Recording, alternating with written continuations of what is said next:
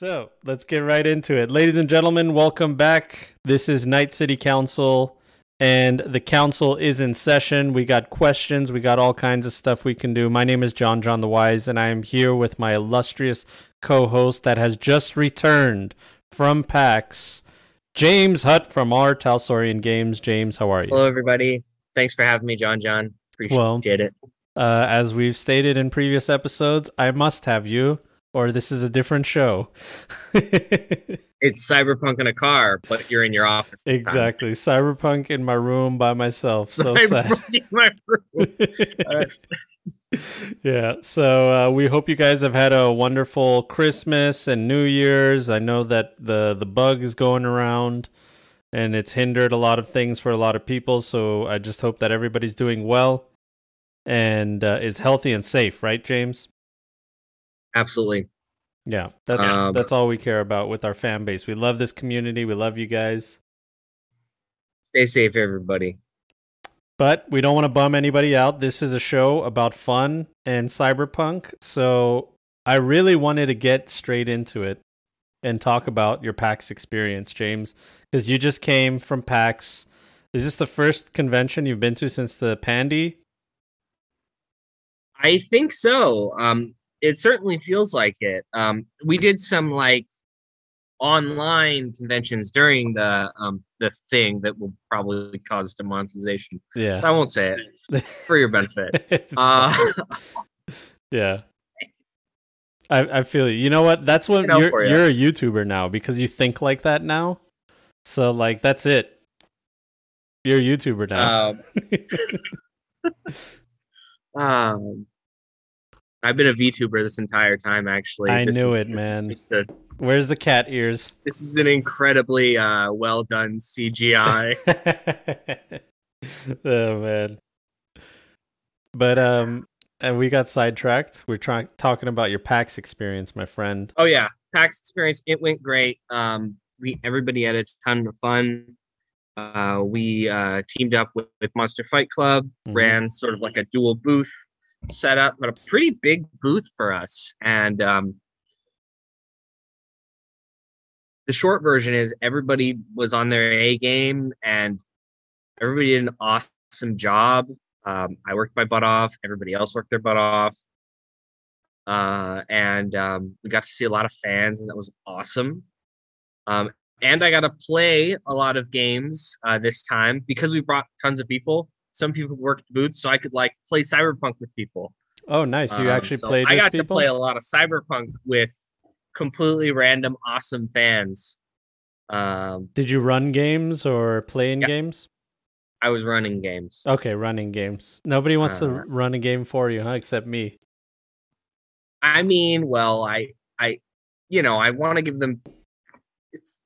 It's not about me at these conventions. It's about the people. It's about the fans, and I want to give them the best experience possible. Yeah, I would love to be just playing games. And trust me, when everything closed down, I had a lot of fun myself, staying up late when I probably should be asleep until the hall closed, playing Killer Queen Black with a bunch of other people all face masked up.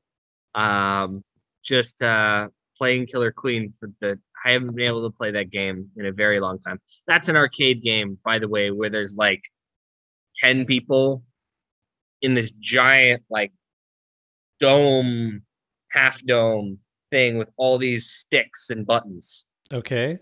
And it's 5v5. Oh, it's an arcade. Yeah, it's a really cool arcade game. What is it called again? Maybe perhaps one of the coolest arcade games. Killer Queen Black. Killer Queen. Well, Black is the re-release. This was an OG Killer Queen machine. And it's it's kind of like that Tank Wars game, right? Yeah, kind of like that. It's you guys take turns hitting each other with artillery and stuff like that, or? Oh no! It's 5 people from your team on a screen, 5 people from my team on a screen. There's 3 win conditions, and it's a lot more like a big party game aesthetic, like a Towerfall aesthetic. Oh, so everybody has a job basically. Yeah, you can and one player is the queen, and it's kind of like killing the queen 3 times. It's like getting the golden snitch in Wow, that's This is an interesting. aside to say that PAX is very fun. We're talking about PAX Unplugged, by the way. Yeah, There are exactly. a lot of PAXs all over the world. This was in Pennsylvania, right? Yeah, yeah. No, it was No? in Philly. It was in Philly specifically. Philadelphia. That's right. I could tell because it was right next to the Reading Terminal Market. Yeah. So I had too many Philly cheesesteaks. I ate like 3 of them, and you don't want to eat 3 of them while working a bunch on one weekend. Yeah, no. That's a heavy meal, it was man. just a lot. You I gotta have was time on my off. third one. On my third one, I was halfway through, and I was like, "No, stop! Halfway Stop through the third, Stop it! it's too late, Stop man. it. The damage has been done. The damage has been done, but it would have reached critical levels." Man, it didn't reach critical mass yet. That's good. Over the course of 4 days, Yeah. because we had to show up a day early to set up and stuff. So what was the vibe like over there as far as was it nervous energy, excitement? It was just like business as usual. So I don't remember how this went in terms of the whole Nami Nom varietal. Yeah. But everybody was just super excited to be out there and doing stuff. Everybody was masked up and stuff. Mm-hmm. And the idea wasn't like it is right now. As of recording this, the environment was a little safer. I think luckily they did it when they did it, because I don't think they do it. No. But yeah, it was good. It was safe. I had a lovely time. I met a bunch of other people in the street. It's great to network. Mm-hmm. For me, being there, I haven't really gotten to network in person for like a year and a half, which is crazy. Yeah. Because I'm usually like out there and trying to talk to people and be all cool and stuff. Yeah, I mean, especially, I mean, a way to say that I'm not very cool.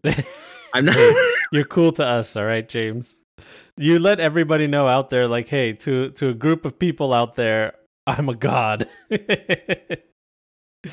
But yeah, people love it when you have that type of ego. Yeah, just wear a T-shirt that says "People love me." Exactly. That shirt just reads "Please love me." Yeah, please. When you translate it. Cross out the people, right? Please on. Please. The cool thing about our hobby, man, is when you go to those kind of conventions, there's other things within our hobby that we're fans of. Because like you as an RPG writer, you like anime, you like other RPGs, so you're like there enjoying it just like everybody else, right? Pretty much. Except it's like in a way, I became more of a fan of the hobby by working in it. Yeah. Yeah, there was a time when I was like, yeah, I love playing Fighter. Fighter is great. And I did love playing that Fighter. That was a very good D&D campaign. But I would say I'm even more of a fan of tabletop role-playing games now than I was back then. And I still had a lot of fun back then.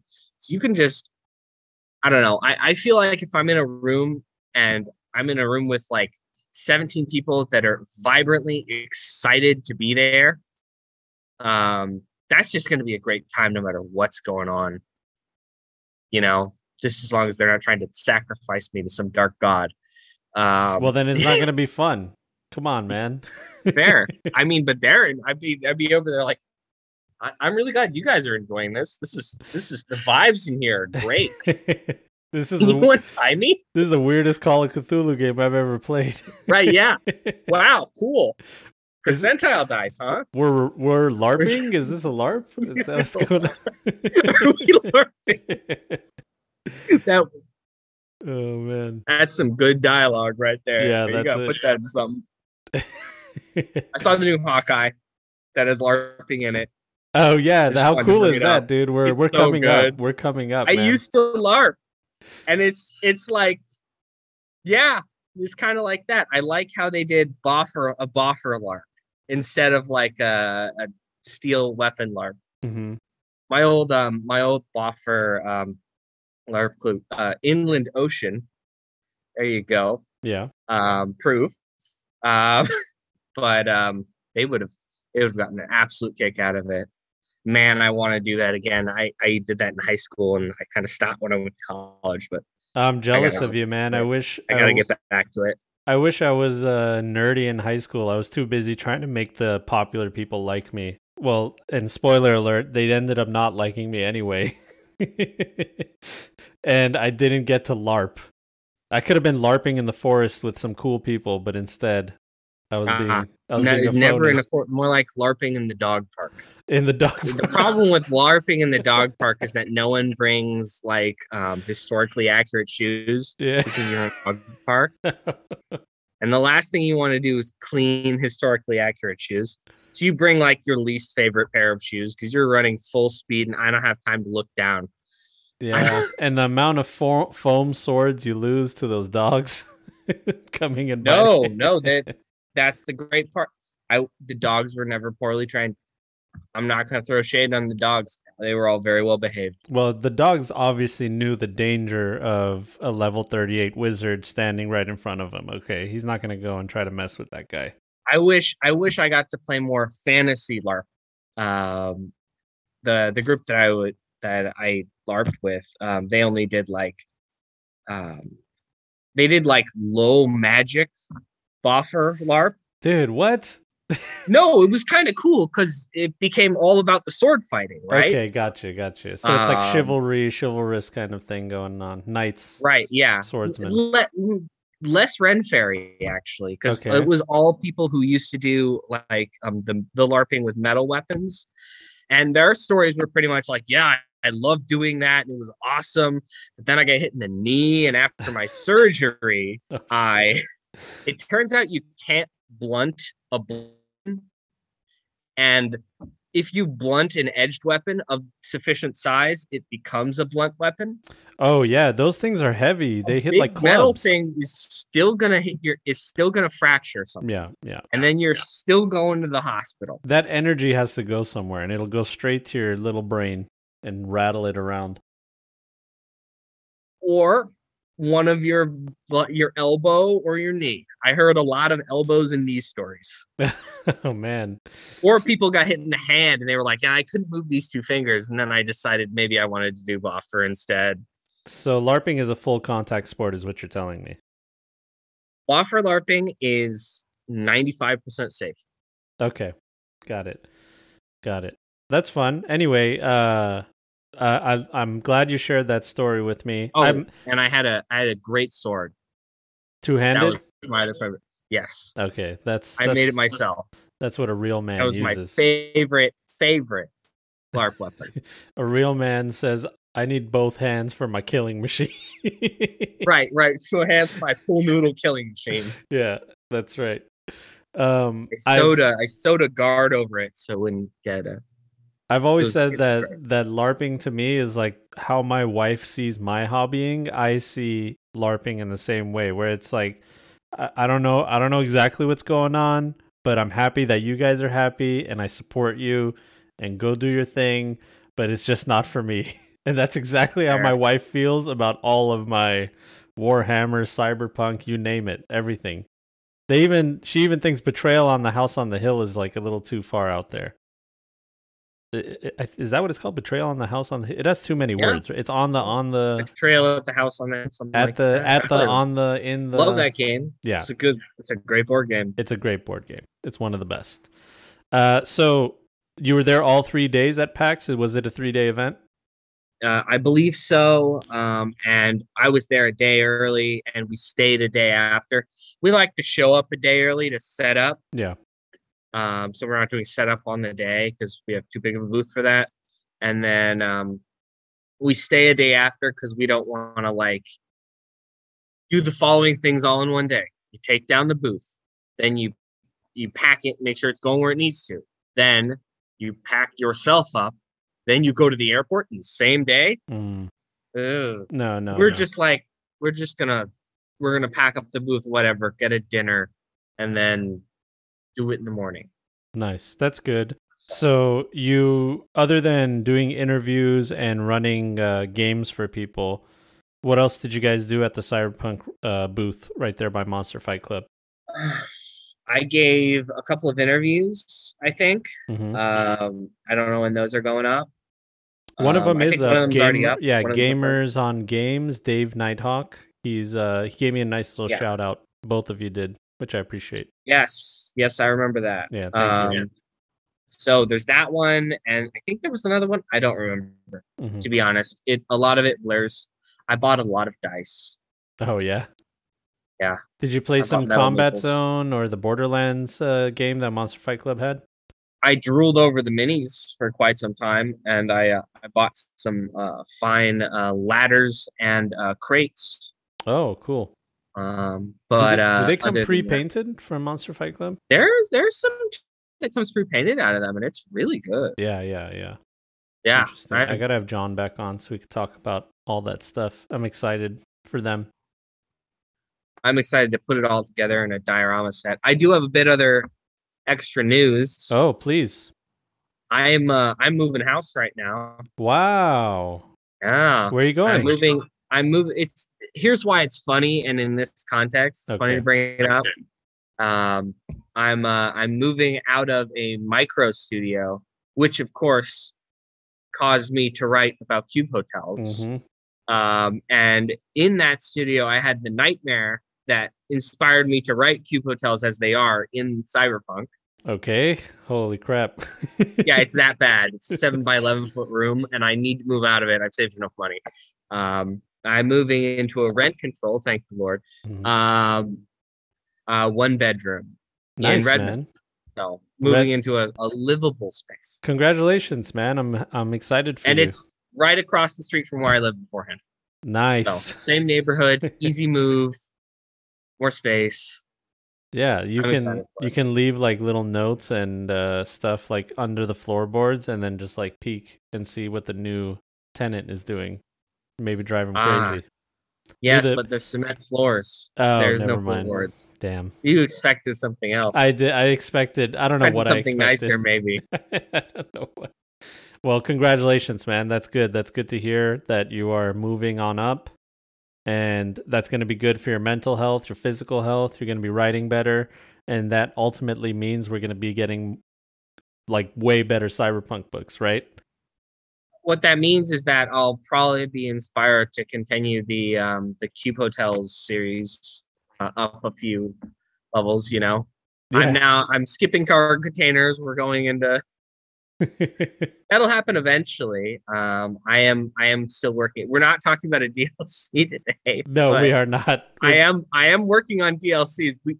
The holiday break kind of interrupted stuff. Look, man, it'll be out near the end of the month. Nobody's judging you. Next month. Nobody's judging you. All right, it's all good. Well, I've been working on Black Chrome, so. Oh, that's nice. Almost done with that.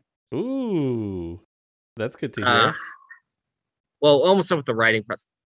Books are a lot more than just writing. Sure. It's still going to be a while, but I'm reaching a milestone, which is cool. That's good. So you got to have that full convention experience day in, day out. It was great. It was great. And then, of course, everything got bad again, so now we can't do it for a while. I know, but man, that sweet spot, they did a good job on that sweet spot. They couldn't have planned it. I know. They just got lucky. So to give us some stories from some of the games that you played or that you ran, anything interesting or fun, and what kind of scenarios did you run? So I did prototype a new scenario type. I'll give you guys the short version of how to run it yourself. Okay. This is like and this is gonna get kind of weird, so I apologize. Oh man, I'm buckled Anyone up. who's so you sit down, and this is specifically something for conventions. So you're running this at a convention. You need character sheets, and you need to put them on the table. Then you got everyone take their character sheet. They find the one they want, right? Oh, you mean pre-made characters? You're like, you guys are playing these guys. You're playing pre-made characters. Gotcha. This is a quick way to get people into Cyberpunk and get people into action. Were these the same pre-mades from the book, from the core rule book? Red Eye and all of them? Yeah. I use those. I use the ones from the single shot pack DLC, Okay. which is those but printable nicely on our website, and the DLCs are free still. Clear up some confusion. Yeah. They'll get it eventually. Yeah, we'll figure it out. They'll figure it out. So you sit at the table, you give everybody pre-made character sheets. They pick their own. And you stand up and you make some ostentatious gestures. And the reason why you do that, that's a strategy. Okay. The reason why you're doing that is your goal is to break the ice as fast as possible, because you're about to ask someone a very, very interesting question that is going to require them to think in character and is going to make that player immediately immersed. Okay, so you said that one of the technique you used was to just make a joke, be a bumbling moron, just to lighten things up because you want Stand them to up, be loose. Do this, be weird. Yeah, a little bit.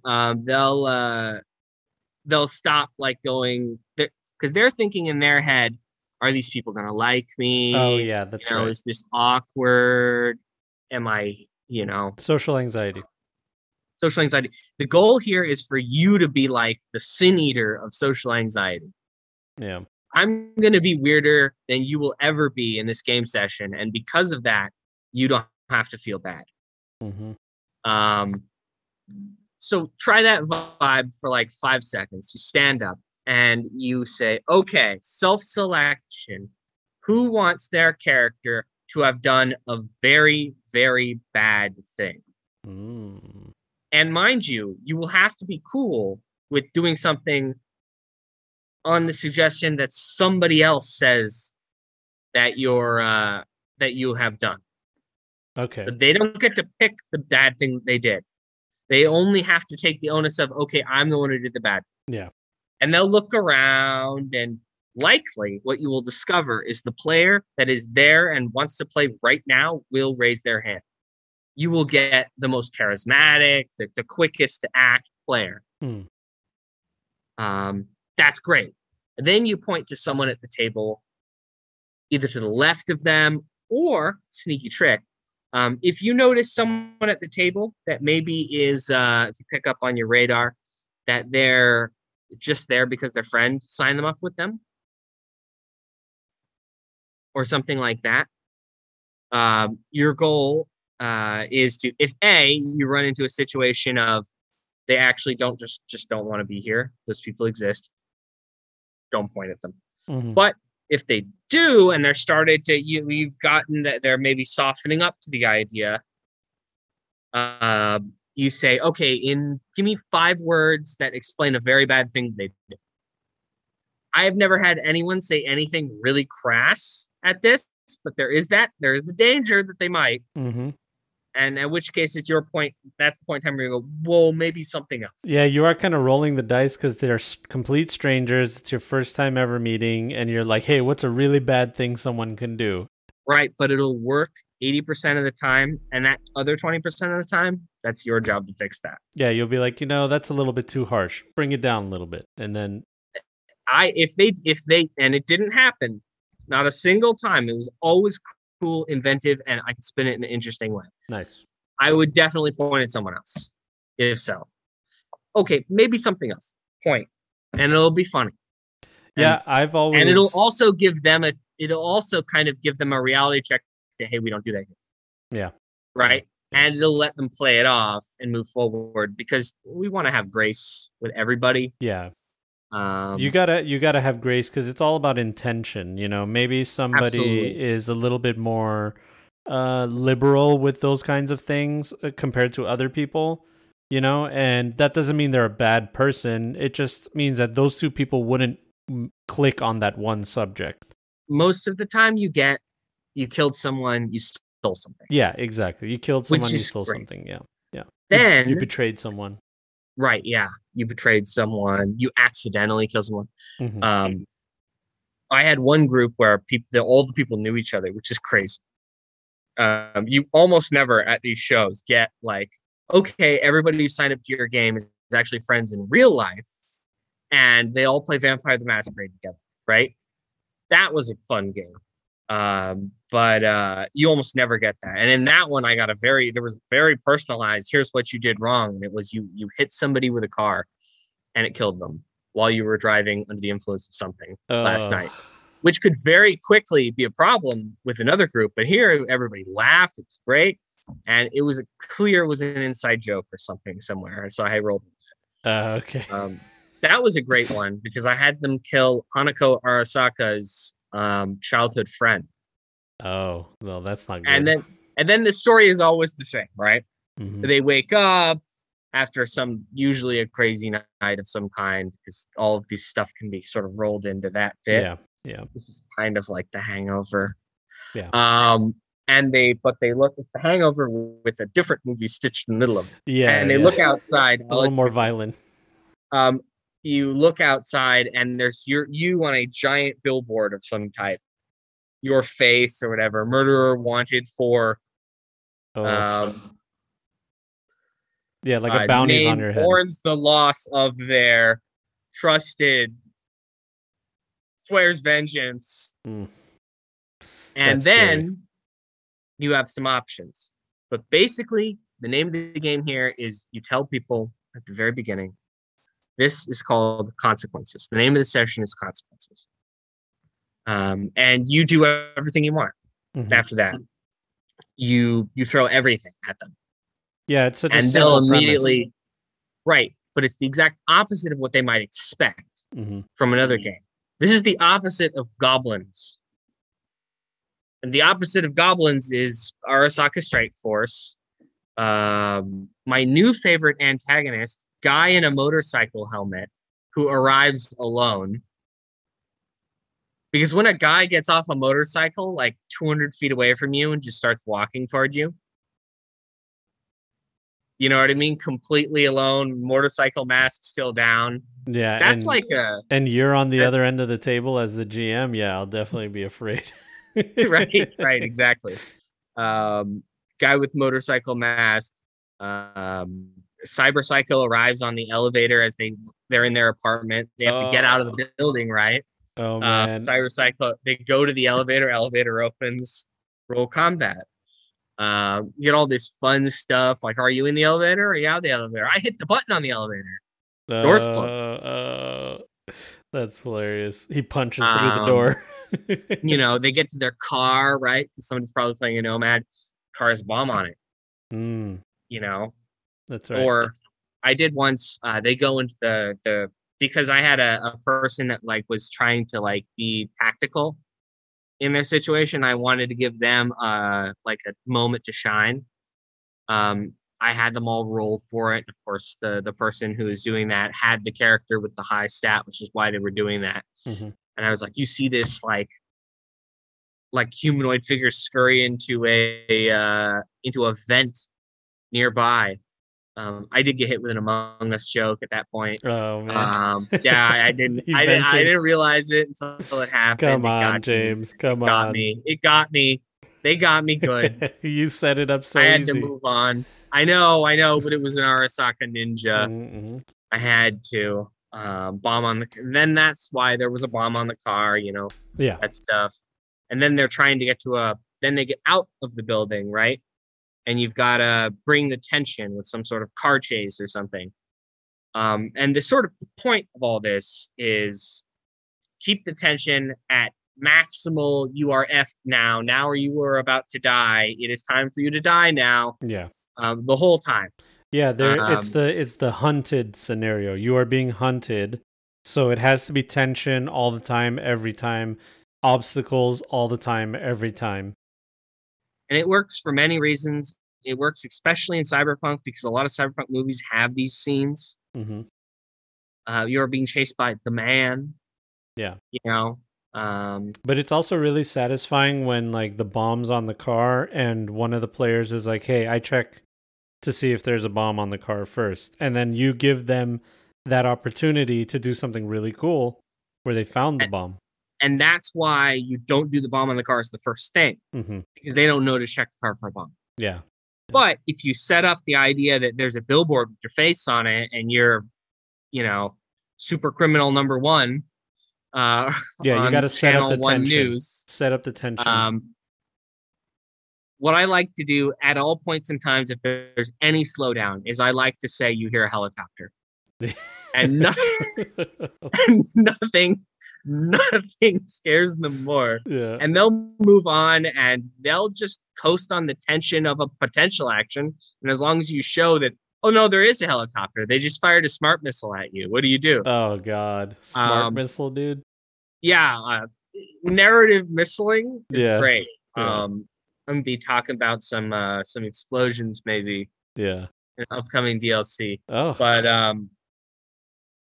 But the cool part is that like you can do, and this is your place to do the play the tricks, you know. These people likely don't know the system. And they don't know that, like, oh, a smart missile only does 66 damage. And it only gets to retarget if it misses by 3, 2 or less. Yeah. Right? You're never going to get somebody saying, technically, we should capture the smart missile. It's worth $1,000. Yeah. You know what I mean? You'll never get that in a con game. And honestly, the only reason you brought it up is because there's a nomad driving the car and they haven't got to do a cool thing yet. Yeah, exactly. That's and the cool thing they're going to get to do is, you know, swerve. That for the podcast listeners, James has a Hot Wheel, a yellow Hot Wheel, and he's making missile noises with the car. That's great. Right. So you get through the car chase or whatever, and then there's a final threat of some kind. For one, I had the final threat be, and there's a final threat in the city. One be the way that you're trying to escape. There's a gang thing there, and you are blocked by a parade of clowns.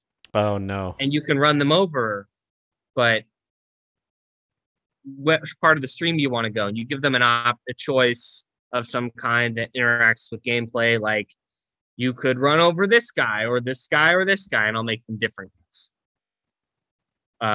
Different groups of people, sort of. Yeah. Then they have their fight with the bozos on top of the RV that they're driving, and somebody has to get out onto the hood to attack the guy with the chainsaw. And you're just coming up with this as fast as you can, sort of. The final beat is a cool beat. It's the "Did you get away with it?" beat. I had for that, they blocked the bridges, and because they had a lawman in the party, and they hadn't gotten to do cool stuff. They had been like calling people, being like, "Hey, so has anybody found those fugitives yet?" You know what I mean? You know what I mean? Where are they? Yeah. They're completely other side of town, south part of town. I think I'd look there, not anywhere where the northern area is. Right. So they run into a police blockade, and the cop had to get out and go like, "How you doing? Hey, Jim. Yeah, we're working on an undercover case. Yeah, well, we gotta check IDs and we gotta right. Oh, don't worry about it. See you Saturday. Yeah. Okay. All right. Yeah, exactly. That kind of scene. But that one it's muted because you've done all this crazy stuff. Then you have this like bridge from tension into, oh my God, we might actually get away with it. And you try your hardest to, make them feel like they didn't deserve it. So the ending is escape, is safety. The ending is escape unless they fail it, then they fail. Yeah. You have to put them under real danger, and it's a con game. And if you all die in a con game, that's kind of fun in its own way too. Oh yeah, it's so great if you die in a con game. Look, it's unearned death. Did anybody die? Any characters die? We had a character hit death saves. Okay. And we had multiple people lose multiple limbs. Oh. That's sort of what Cyberpunk is more likely to maim you than kill you. Yeah. But it'll still kill you faster than TNT will. Yeah, exactly. By far. Exactly. Yeah. So yeah, we had one end with oh, I forgot. Framing mechanism. Over this whole thing, you have a framing mechanism of like a character that is their ally that will help them. But you got to go to a location outside the city. Can't do the city because it's too hot right now, right? Mm-hmm. And some reason, and it has to be tied to sort of it has to be tied to the character who chose to do the bad thing.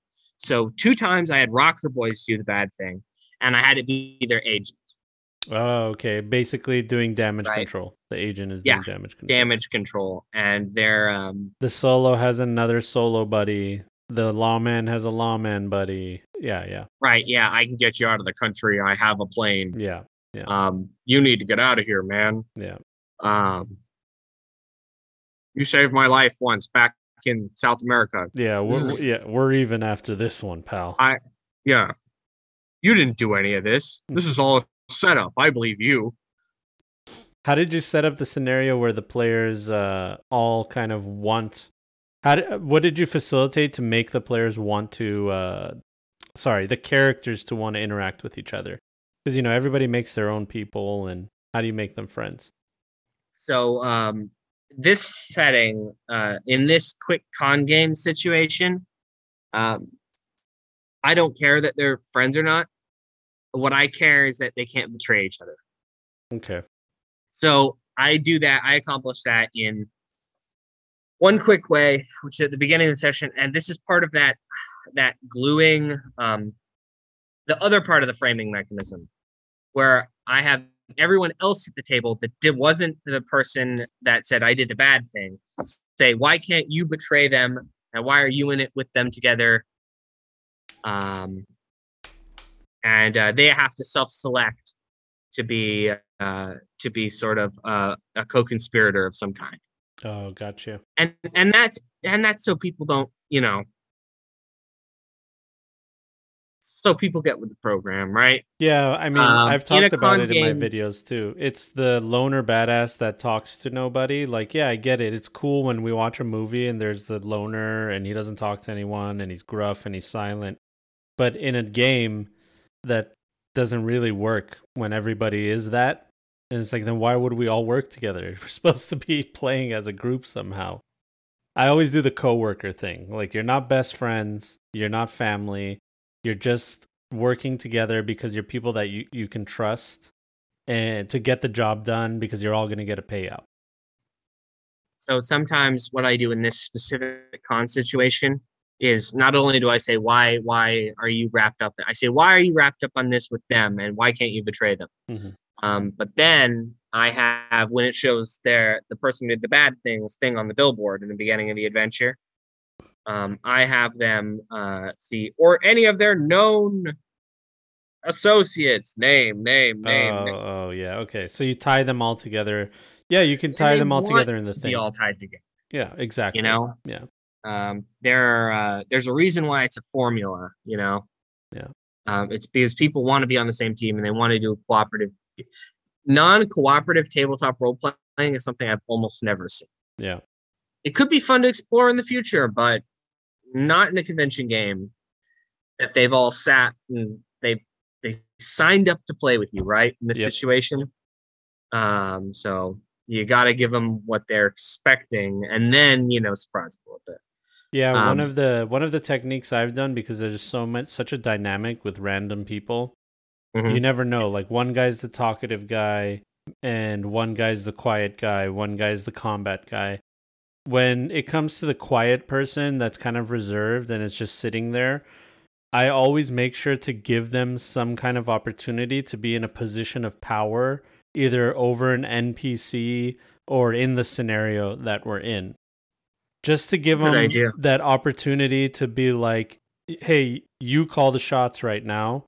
And I might even mentally give them a little bit of an advantage just to let them have something. Because once they succeed and everyone's like, dude, good job, you did it, you did the thing that we needed to do, it gives them a little boost of confidence and they engage into the game a little bit easier. I've definitely seen that happen, and then they're engaging as much as everybody else, and at least they get the back half of the experience. Yeah. Maybe they were a slow to engage, but once they engage, it's great. Yeah. Yeah. Like I've also seen players that just, want to be along for the ride and stuff. Exactly. And yeah. That's cool. And I often find that here's something I'm bad at. If I have a con game and I have 5 people there, right? I can only engage up to 4 people heavily in a story. I think in a lot of times I'll have like cool things for all these 4 people, but we only have 2.5 hours. Yeah. Yeah. You know what I mean? And I miss somebody. Yeah. I'm trying to get better about that. No, I don't think that I don't think you're alone in that. A lot of people will share that same kind of thing. I've run games for 6+ people, and it gets really hard. Oh, you can't. It's tough. You can do it, but it's hard to concentrate on more than 4 people at a time. So 2 people always get asked out.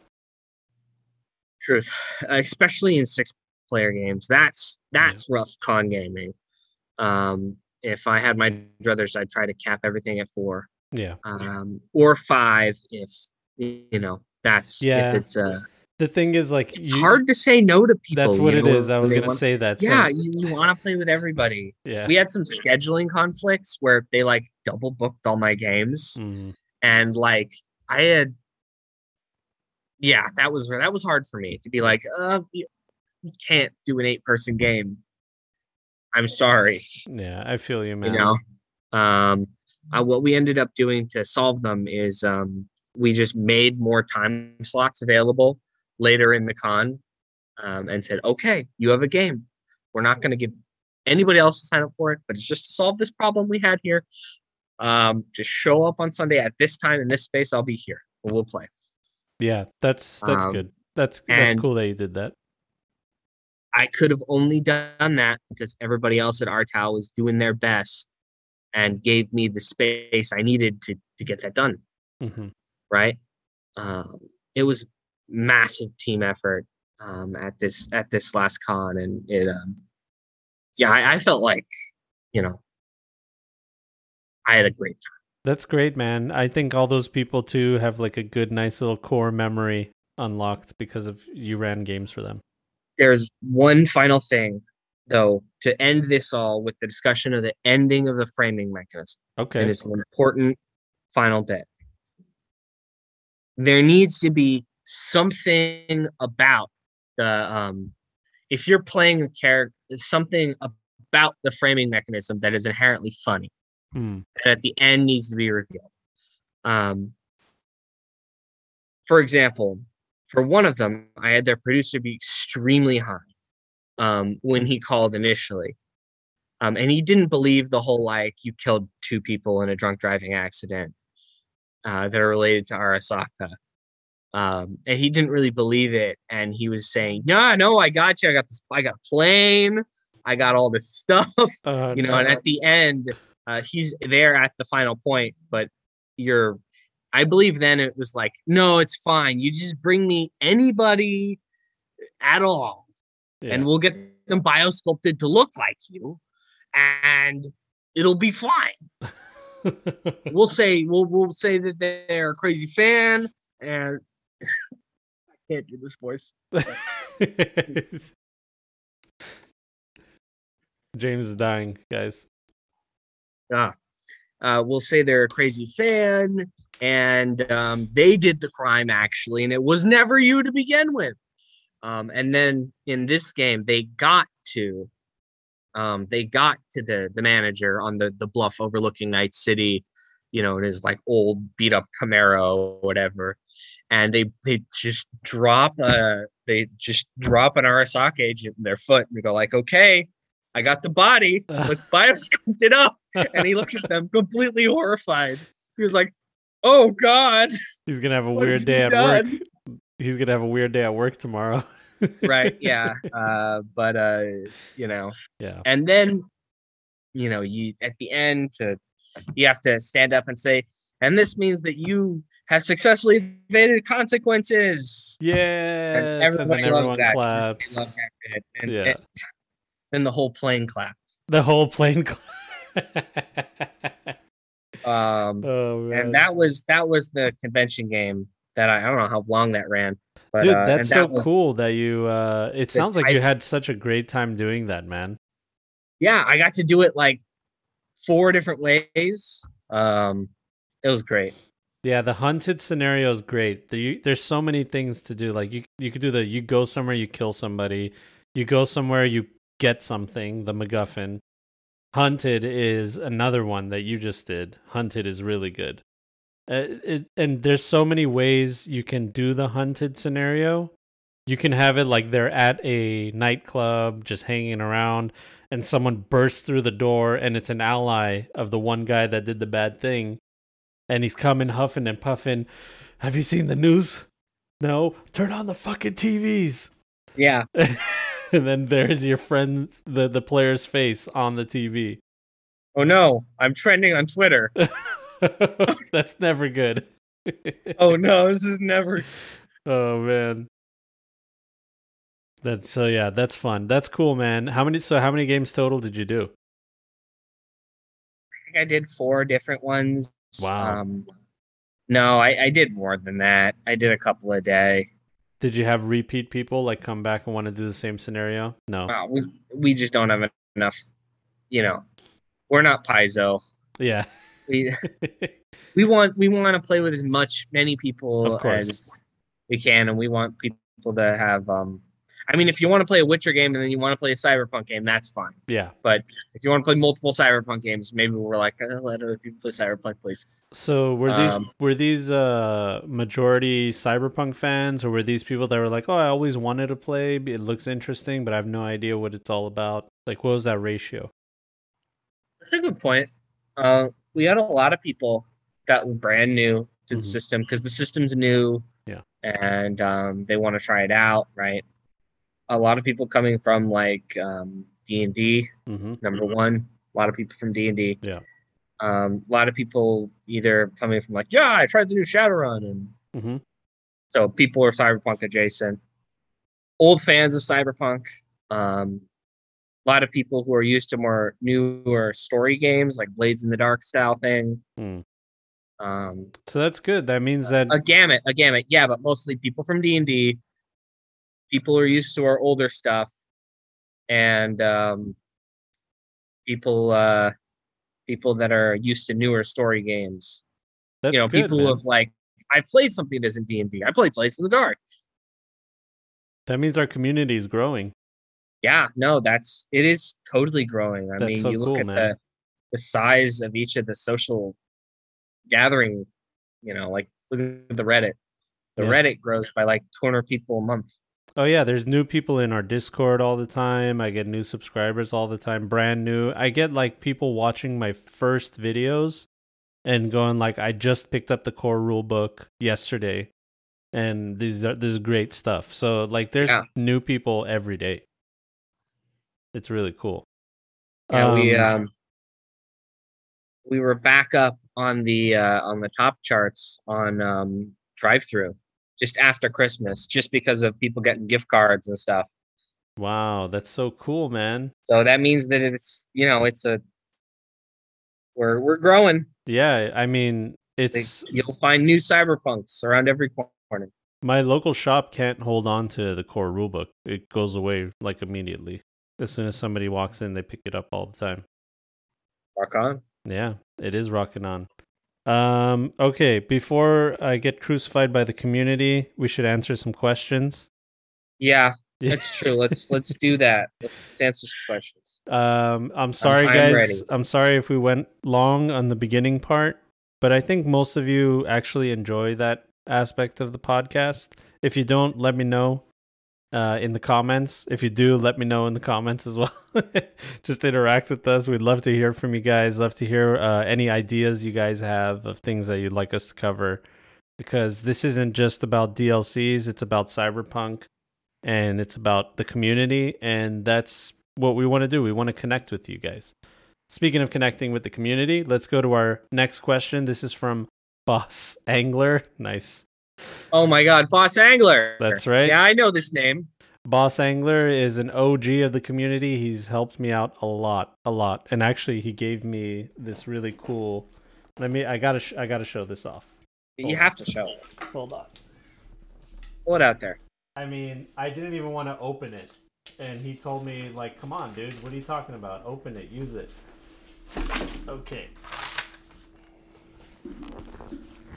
This is. My God.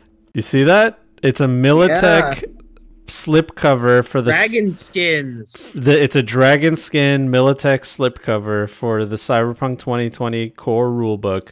Unfortunately, this is for the hardcover, and I have only the paperback, so it doesn't perfectly fit. But I put it on there anyway.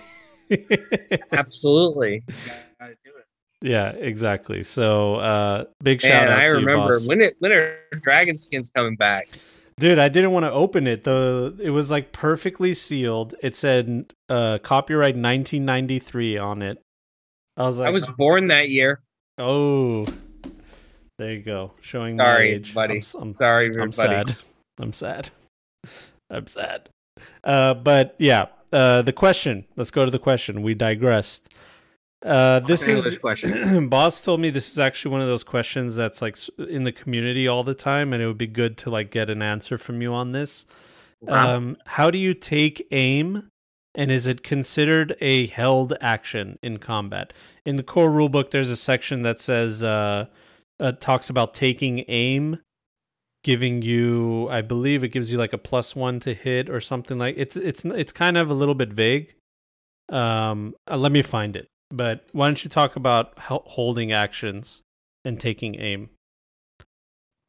Are you familiar with what I'm talking about? Taking aim? Is this an aimed shot? No. This is taking extra time, basically. Oh, taking extra time. Yeah. Yeah, it takes in combat. It takes 4 actions over the course of 4 turns because it's taking 4 times extra time, correct? Oh, I guess if you want to do 4 times, I was not aware that that's what it is. I'm actually looking it up in the book right now. In combat, it's basically because it takes so much time. I believe it's take 4 times extra time for a +1. Okay. Boss Angler, this is taking extra time. If you're taking extra time to shoot, that means you're bringing up your aim, you're aiming. You're taking longer to make sure that you get the right shot. And that takes exactly as long as taking extra time does with every other skill in the game. You're just doing it with a gun skill. You get +1. Okay, so I guess the question is taking extra time, that is considered, that's not even a held action. That's like you're not doing anything for 4 turns. Yeah, it's for sniping. For sniping, got you. And then what do you get? What do you get for 4 turns of taking aim? +1. Okay, found it. 130. Okay. Taking extra time. So when you do that with a gun, that's called aiming. There's also making an aimed shot, which is different. But you can do both at the same time. You can take additional time on your aimed shot. That's page 130. Oh, yeah. It says it right there. Taking extra time can also give you a bonus to your skill check when the GM tells you how long a task will take to complete. You get a single +1 bonus to your skill check for taking 4 times longer. So that makes sense. Making a shot with a gun is 3-second in combat thing. So if we zoom out of action economy space and we think 12 seconds, 12 seconds to aim a gun. If you want to make it a little bit more, in a D10 system, would like to point this out.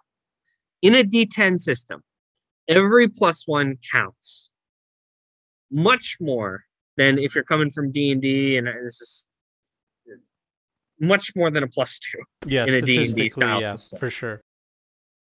Because we have less numbers to work with. We have to make them count here. Complementary skills. Here's an interesting thing that's additional to this. You can make complementary skill checks in combat too.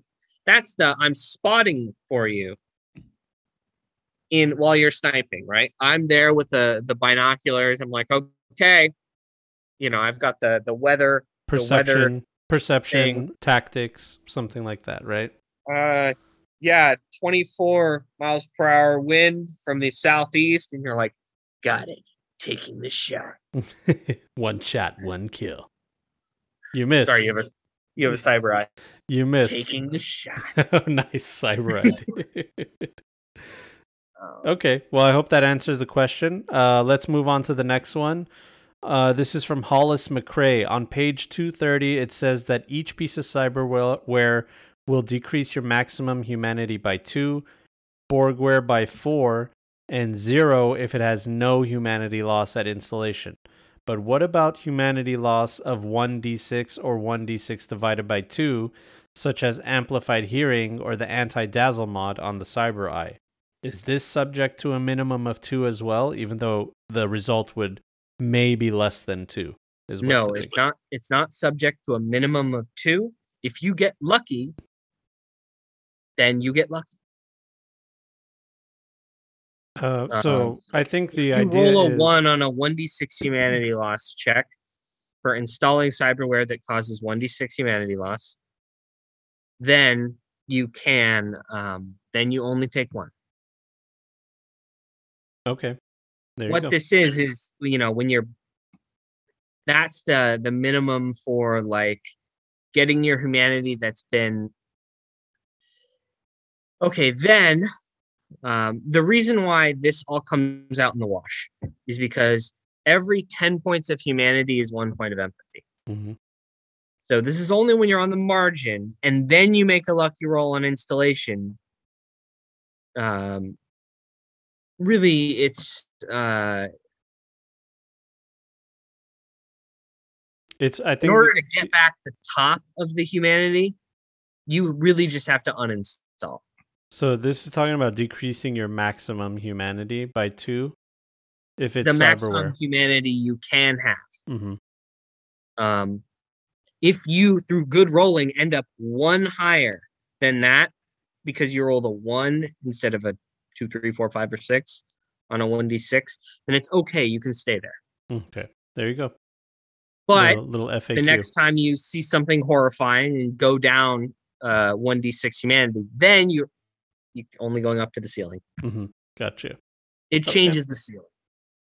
This is if you're temporarily over the ceiling because of some lucky rolling, that's okay. Okay, thank you, James. This is from RAF3. Is there a limit to how many upgrades a vehicle can get? No. I thought that was the answer. Moving on. Some duplicate upgrades do nothing when you duplicate them. Yeah, like the armor upgrade, right?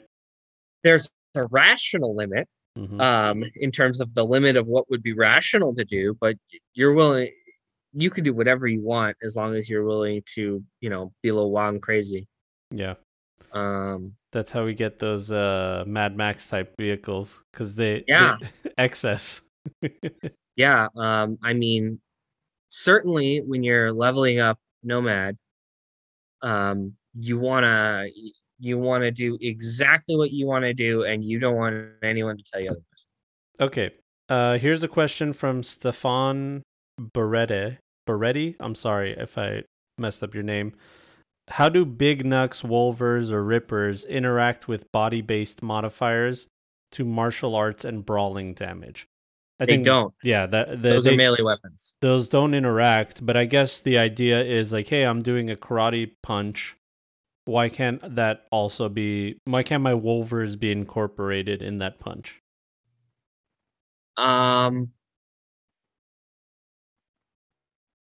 Because you shouldn't, because it'll make you add additional numbers every time you roll dice. Mm-hmm. Because you're already going to overkill the PC by the increase in DPR damage. This sounds shitty when I put it like, I'm going to get out of my own head. Okay. The reason here is that it won't affect gameplay. It will slow down turn times. And likely you're having both skills be different, gives a better it gives a better ecosystem for character variety in terms of builds. Like if you want to have armor, you got to get melee weapons.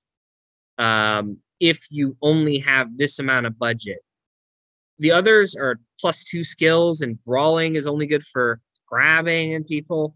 It's a delicate ecosystem, and I don't think you should change it. Yeah. So this is basically just the game in 2020. By the way, this Mhm. existed. This was called a body type modifier, Yeah. and it did nothing to improve gameplay. No, it just added an additional math where you just like, oh, I mitigate damage by what is my BTM? You'd always go back to the sheet. Yeah. See, I've timed turns of 2020, and I've done the science, and I'll tell you, it doesn't make anyone have more fun. Oh no, I'm such a fan of it being gone. I know some people are not because they're like, I like the realism of like I have a thick body, so I reduce damage. I get that, but the crunch was too much. It just took too much time from the game, in my opinion. All right. Well, I hope that answered your question. And don't worry, there's more that you'd rather do crunchy on your turn coming out soon. And I had to free up the time in the time budget of your turn, aka how long you can take on your turn before the other people are like Jesus, this is taking a little too long. And it will soon be full with interesting different things, and not I get a +1 to damage. Yeah, exactly. All right, we're gonna do 2 quick ones, and we'll end it there. Again, I'm sorry if that came off negative. No. I don't like additive math. That's a personal decision. Yeah, it's nothing against you. It's against math. Okay. Yeah. James has a disgust for extra math. That's 100% what it is. That's all it is. But hey, there's people out there that love to crunch numbers. I think there's a game called Phoenix Command that you might want to check out, where you have to like look through 7 different charts to find out if your bullet hit somebody. Oh, you're being cruel. You're being cruel, John. Hey, this is I'm not. This is for real. Or if you want to play Warhammer, I love Warhammer. That's a number crunching game, dude. He's about to be like, I love Warhammer. Come play Warhammer with me. Exactly. I go to this shop. Come. The plastic crack is free. No, it's never free. It's never free. Anyway, 80%. Nihilus Astalin. Must be 80% plastic crack, 20% polymer clay that looks like a cool face. Knees weak, arms are heavy. All right. Nihilus Astalin says, do the solo bonuses apply to when you're net running, such as the damage reduction or damage increase? This is a niche question. I've multi-classed the solo net runner. Does that apply? All right. You wrote it down, Nihilus. I hope you're proud of yourself. Nihilus is going to be so happy that he got you to react this way. There you go. Cool award. Oh my god, dude. What a You deserve it. I mean, look at that illustrious award. The handwriting in itself. That's straight from James Hutt. Just for you, Nihilus. That's super cool. Let's get you an actual answer. I need to look at the book. So you're gonna want to find the solo. I'm guessing you want to find the solo special abilities. Yes. Combat awareness. Damage deflection works. It'll work. If you take brain damage, it will work. Wow. Damage deflection. Now that is raw. That may not be RAI because I just thought about that. So there's no way I could have intended it. Yeah. But I don't think it makes sense. Kind of. Honestly, you paid for a lot to do that. Here's the problem. It makes comic book sense. Mm-hmm. Which is kind of okay. Cyberpunk is also a science fiction game. Mm-hmm. It's not science realism. Mike said he always thought Cyberpunk was like a comic book to him, like the style. It's comic book. It makes sense. I mean, I could see somebody going like, "Yeah, I've been through a lot, and because of that, when I get hit and I take a hellhound straight to the head, I can just go." Yeah, the hellhound's gonna have to compete with the bullet that is stuck in my head from the Southam War. You're right. Yeah, I like it. So fumble recovery will only work while attacking, so it will work for attack rolls you make in the net. What about damage increase? Will my zap do more damage? That's actually significant because zap is... Yeah, precision attack will work because it's an attack, as long as you're making attacks. Yeah. Initiative reaction, well, that's fine. Won't really do much for you, but spot weakness, +1 to the damage before armor the first successful attack in a round. Yep, that's still an attack. Wow. Yes, it works. It all works. It works. It all works. That's because amazing. I wrote it modularly enough, it works. I did not intend it to work, but it does. Hey, well, you know what? That's what we call a happy accident. Yeah, I mean, I'm glad I was reading through that and I was like, oh God, is this going to break something? Oh no, I missed something. I was trying to be so perfect. That's good. But no, it works. Okay. Good job. Good job, Nihilus. He has another question for you, and we're going to end the show on this last one. How many D6 damage was the Arasaka headquarters bombing nuke, and how much IP did Johnny Silverhand get at the end? Well, I don't think Johnny Silverhand received any IP for the end of that session. Oh. I don't know. He may have. I don't know how much damage the nuke was. Let me go get a 2020 book. What are we looking at? But the Arasaka nuke's not in there, is it? Yeah, it's not. I'm trying to find anything to help me. I liked your previous question better. I could grab the corp report and I could try to get a corporate damage done to cost ratio for IP, but we'll save it for next episode. I will say that if we go by the scale of who knows who Johnny Silverhand is, so we can backdoor this. It's pretty clear that people would know who Johnny Silverhand is, and because that, it reasons to believe that it was a large amount of reputational gain. And that's all that matters in the world of Cyberpunk. And I would, well, we're 25 plus years in the future. So I don't know how much IP that would be. It's a difficult decision. All right. Well, all I have to say is the previous question was much better. Jeez. I await your further questions. Well, there you go, Nihilus. I hope you're proud of yourself. You had one good one. You had a dud on the second one. Hey, one hit is still one hit. Well, James, I think that we should wrap it up now. We had a great episode. I missed you, man. It's good to see you. I'm glad you're back. You too. I'm glad you're healthy, well, and in this brand new year. Thanks, man. Thank you. New year, new you. Like the shirt, by the way. Thank you. Scott Brown, baby. You saw the Nova, the gun? Oh, yeah. From Gunmiss? Uh-huh. We got the gun. I know. I love it. All right.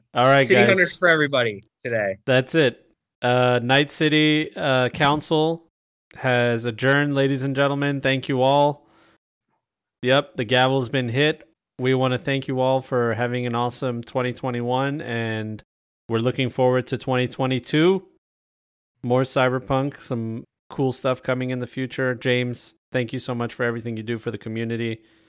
Thank you for everything you do. Hey, man, we're in this together. I love it. Anything you want to say to the people before we sign off? More DLCs coming soon. Just didn't work over Christmas. So I'll see you later in the month. All right. Maybe early next month. Don't worry. He's going to work double time now. We'll see what I got to do. See you guys later. Have a good one. Thank you. Bye.